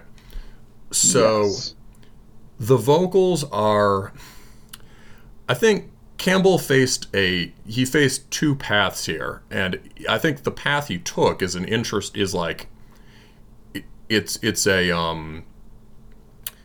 faced two paths here, right? One, if you have like a higher voice or whatever, right, or a voice that sounds more like he's singing basically in a natural, unaffected voice, right? Yes. He's not. If there's an affectation to it, it's one that's foreign to neo-folk and makes it sound more like basically indie rock or pop punk, right? Yes. And I think it might just be this is his higher register, so he's doing it. And what that means is he's escaping a certain trap of this music, which is heavy affectation in the vocals. Like, I have to make my voice sound as deep and as dead as possible so I can sound like Doug P. or, Ian Curtis. The certain, I mean, there's kind of a joke that, like, of course they can't sing, it's neo-folk. Or like really, or on the other hand, you get like really wispy, ethereal, fairy vocals like in Gowan Ring or whatever, right? Yeah. Or David Tibet's spoken word, breathy, and like you said, fairy, highly theatrical, contorted. Yes. These are just like, this is just a guy singing some songs. And I like the honesty to that, and in a genre like this that depends often on putting on, it can either be a strength or a weakness, but putting on certain fixed masks. That expressiveness is cool, but I can't say that I love the nasal tone on tracks like this. Yeah, it's a specific nasal tone with a I don't know how to explain it, but definitely in the realm of, yeah, like the kind of indie pop punk stuff. I mean, I know in the notes I specifically said he reminds me of one of the guys from They Might Be Giants, which, Yeah. like, I don't know, it not necessarily a bad thing, but like if I'm going to listen to They Might Be Giants, I'm listening to They Might Be Giants. If I'm listening to neo-folk, I'm listening to neo-folk. I think after listening to the record a few times, which I have, I enjoyed it enough that I listened to it maybe like 3-4 times. Like it doesn't really bother me as much now, but at the very first listen, it was a bit jarring. It kind of took me out of it for I was like, oh, that's different. And it's especially jarring if the focus is on this kind of re-immersion in the European aspects of the genre and Yes, its historical precedent, right? It sounds very North American. 1476 is a explicitly North American neofolk that also has vocals like that. And I would say it's a sticking... I think they're a cool band, but I don't really listen to them because the vocals sound like pop punk. Oh, they're But kind of the... it at least makes sense in their context, right? Because they're trying to do sort of North American neofolk. Yeah, and they probably also kind of got a death rock. Oh. Yeah. Oh, they've got really cool record collections. Yeah, death rock, goth thing. Yeah, they clearly were just like emo hardcore dudes from New Jersey or whatever, or from New England who started doing this. But so it kind of makes sense there. But this is in the opposite direction. But yeah, I also agree. It's not like a huge deal, and part of that is because he takes different approaches. Often he foregrounds other vocalists, and in many tracks he delivers his vocals differently. And which we'll get to on the samples. He delivers them differently and mixes them differently in a way that make them a lot more effective.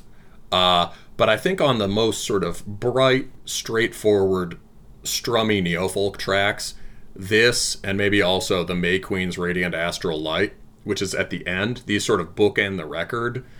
They're those are the places where the vocals kind of pop in a way that might give people pause. But I think we really encourage listening through that because the core of the record is really awesome.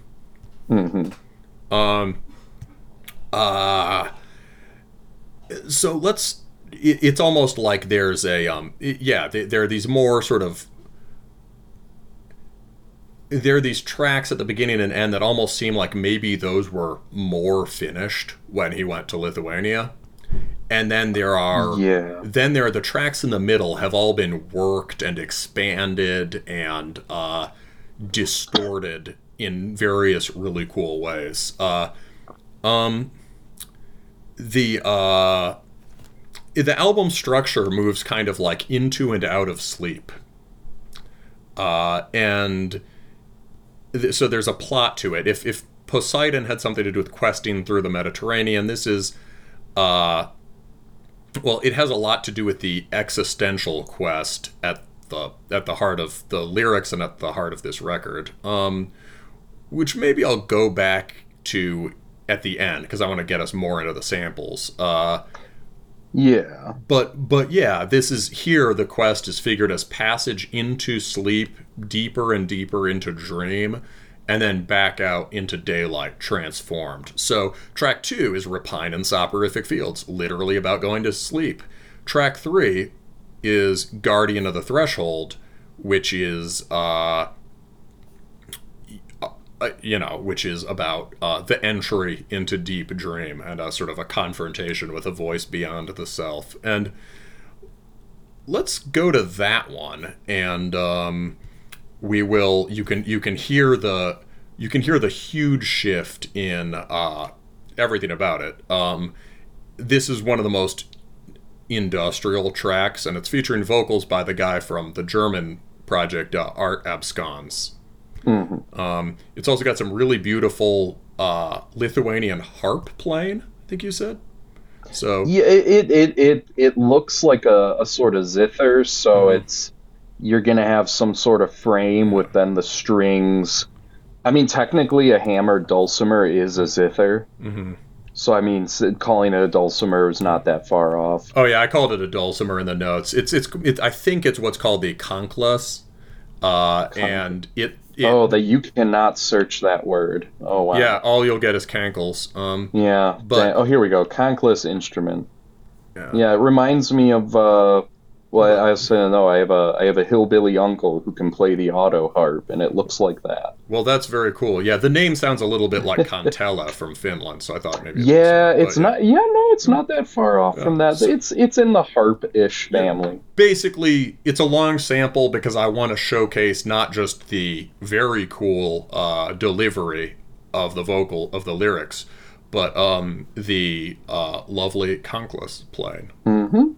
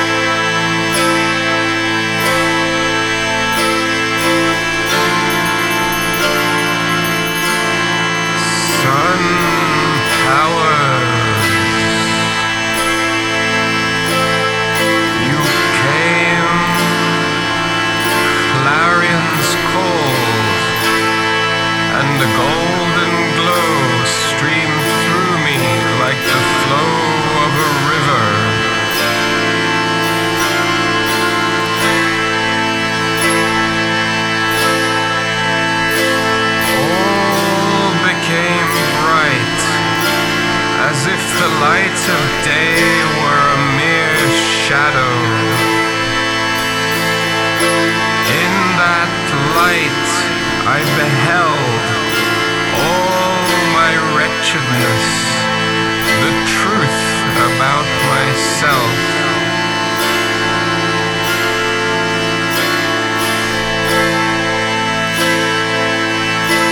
I cried out in horror and shame, and my knees folded beneath me, as when falling at the sight of the procession of a king who is passing. A voice full of kind sternness resounded. Stand up! Have you forgotten your dignity? You have been endowed with a creative spark. You can become whoever you want. Who do you want to be? All right, so that is some that's some drone, right? I love the drone laid down under that, and the kind of the pulsed stuff plucking of the harp is I don't know, works a little bit like the driving pulse in that Poseidon song we both really liked, and the real focus here is the vocals and the lyrics. This has the kind of meditative space that you get on some of the classic 80s records. Think especially of like like How to Destroy Angels by Coyle asks you to just meditate on each symbol crash. This draws a similar attention to the words. And this is about... What? Oh, I was just saying that the subject matter, I think you were about to talk about it anyways. Go. Oh, yeah, just say it's, this album, obviously he was going through maybe a certain crisis of self-discovery that drove him to go to Lithuania. It's, what do you want to be? Who do you want to be? It's very much reflective. Yeah. Yeah, this is a moment of being sort of how do we insert this into the broader plot? Let's go to the broader stuff I wanted to talk about on the last sample. So if you go to the lyrics for the title track, right, you get children tucked in for the night, taught by fools who fear the light. The floating thoughts of craven churls floating like the laughter of children. Tyrants trapped in inner worlds, plotting nightmares to unfurl. The feeling of being mocked by a jester, asking, are you not free? Can you not, why can't you free yourself from this situation? Or maybe, isn't this freedom? Haha. And you get, tyrants trapped in inner worlds, plotting nightmares to unfurl is a particularly good couplet, I think, and evokes the feeling of a time when people who were very comfortable living imprisoned in front of screens attempted to lock down the rest of the world, right? Right. So, and also the idea that there's in technocratic attempts to control the world, they're driven by an intense introversion and neurosis. But also the feeling maybe that one is oneself trapped in an inner world and is unable to break out of it in these conditions, right? The feeling that the jester is mocking him, right? And I feel like this kind of, it really puts us in the situation of being isolated, alienated, adrift in modernity. And it sort of, it shows Campbell interacting with the old neo-folk bands, right? Those bands all had these larger-than-life figures, right, who were within the modern world and sort of adapting to it, using its technologies, and yet who spoke to us from outside it, right? And somehow, in the sea of shit, they stood with their heads high, and they were clearly oriented towards enduring things, right? And they maybe sometimes heavy-handedly pointed us towards their own models, right? People like Evola or Mishima or Junger. Yeah.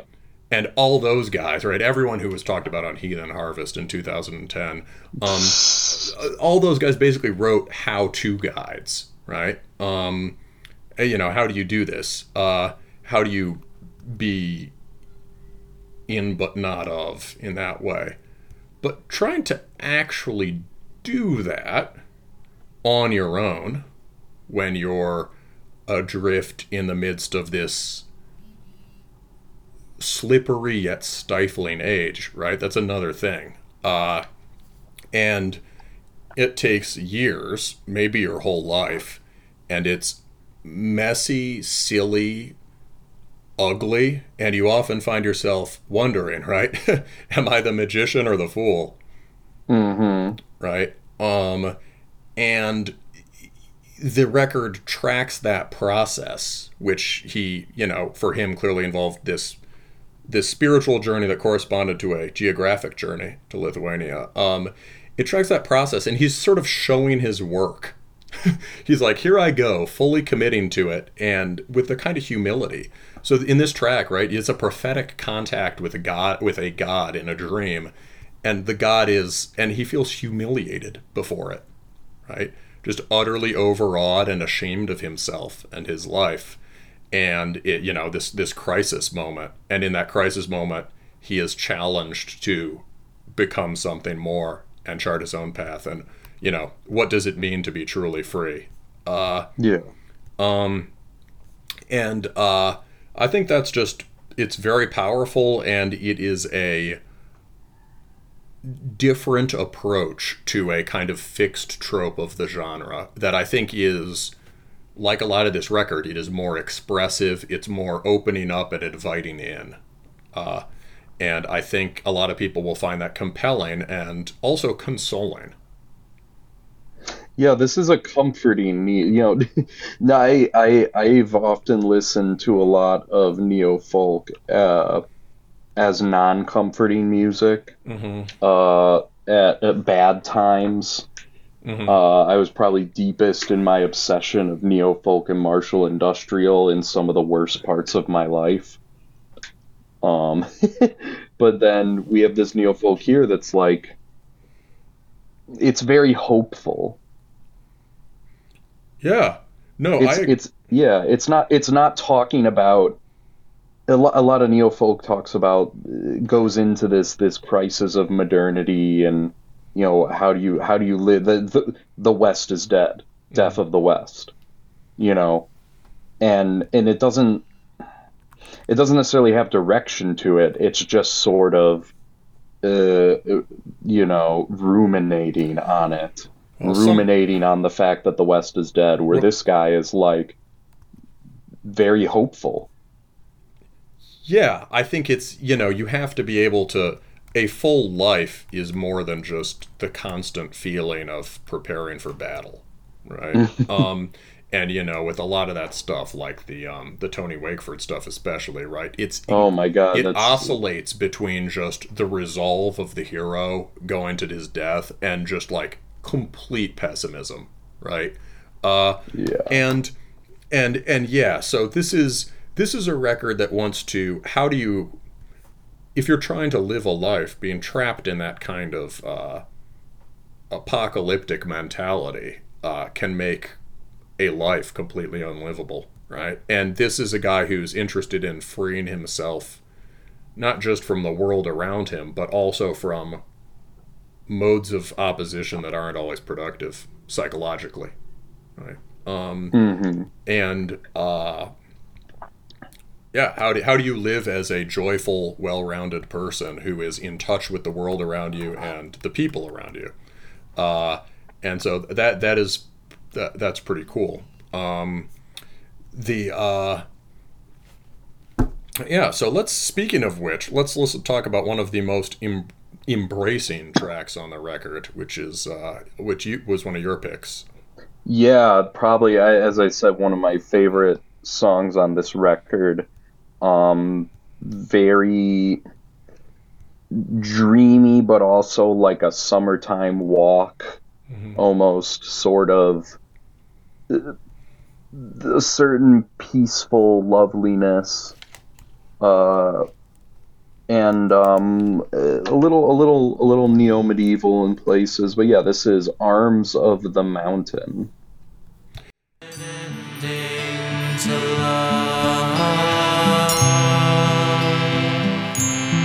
Is there an ending to love? Is there an ending to love? There is an ending.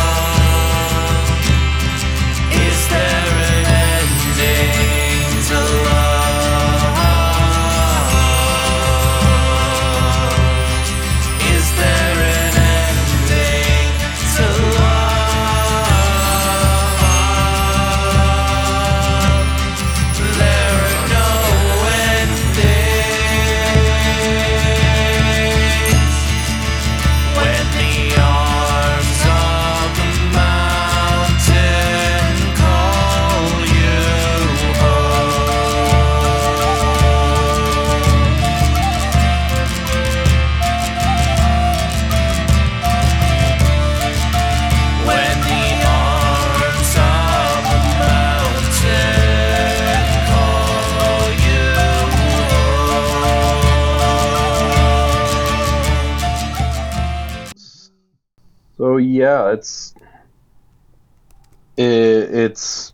seems like a song about death to some degree. Is there an end to love? There is an end. Is there an end to love? There is no end. Followed by when the arms of the mountain take you home. I mean, it's uh, I guess a somewhat morbid subject matter in some sort of death, whether physical or spiritual, but it's comfort. The arms of the mountain will take you home. Like, I don't know. That doesn't sound so bad. I feel like I listened to it almost as I took it more literally as going up into the mountains. Maybe after after the end of some love or something, but returning to the returning to the center of things. Yeah. I think even that's if yeah. I think that's Oh, always what. I was just saying, even yeah, it's yes, there's an end, but there are no endings. You can always return. Exactly. Yes, it's a very life affirming track, and I mean, in some ways, that notion of rerooting in nature and in a consciousness of time in the longest sense of of a cyclic unfolding and looping on itself, and building through repetition. That's been very important to all the neofolk stuff. This is the kind of on this track. This is the kind of high intensity solace that was in Death in June songs, or in current '93 songs, even in the late '80s, early '90s. And also the cool thing is that from there, right, we're at 2/3 of the way through the track, it only opens up more. And so this is a place where like you get some of the folky singing, but it's a lot more repetitive, and you get this undertone of drone and an evolving jam. And the last third of the song is just like a dance. Yeah, and that's where I heard a lot of that sort of neo-medieval folkish stuff, a lot like, as I wrote in the notes, reminded me of some of the stuff from the Revolutionary Army of the Infant Jesus. It's a mouthful, but a good English act. Definitely kind of a more, despite the name, pagan-sounding English neo-folk. Interesting.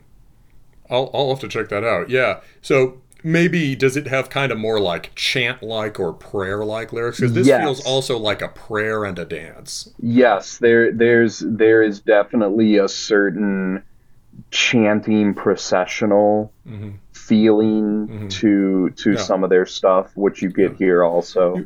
You could imagine this being sung around a campfire and people dancing around the campfire, which is a cliche fucking image that gets employed a lot in this music, but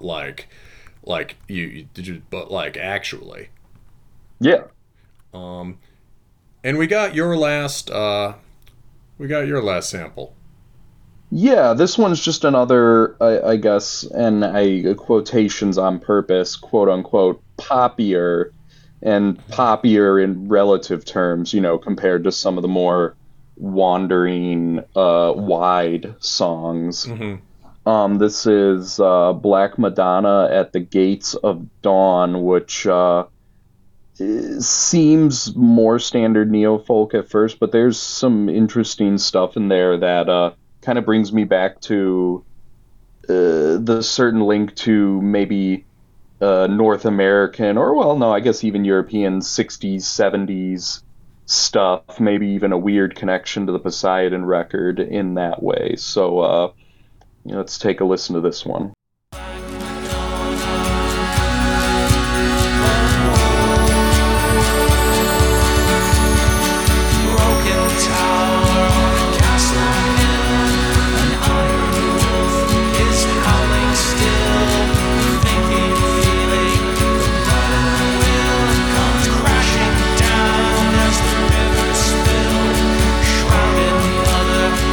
Overhead, and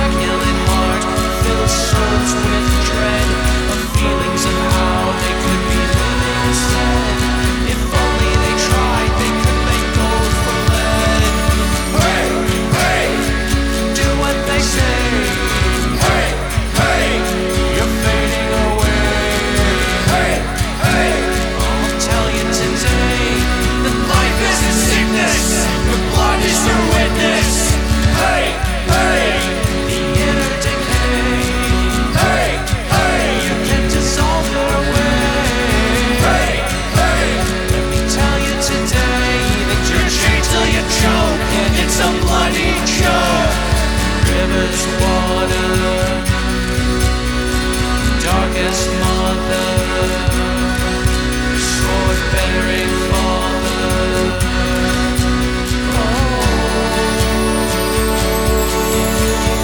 Black Madonna, Black Madonna, Black Madonna.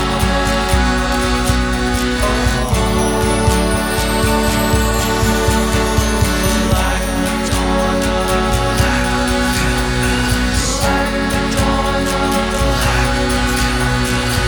Madonna, Black Madonna, Black Madonna.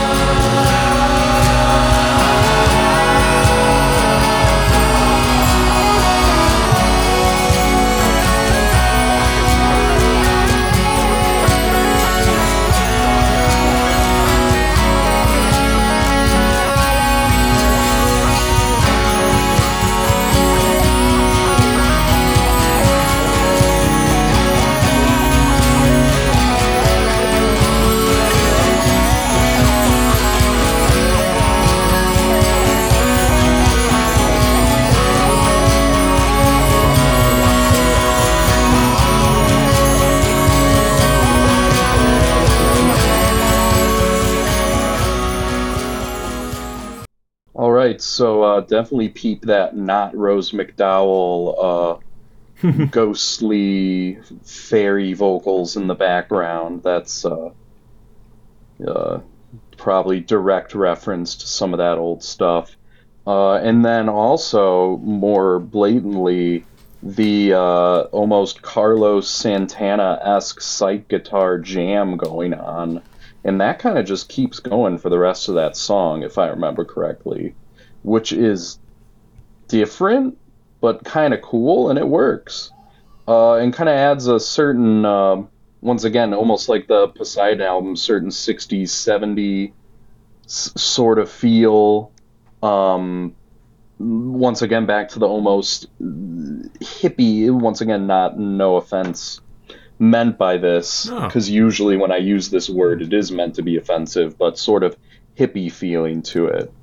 Even Dark- with the, yeah, that sort of almost irreverent protest lyrics of, hey, hey, do what they say.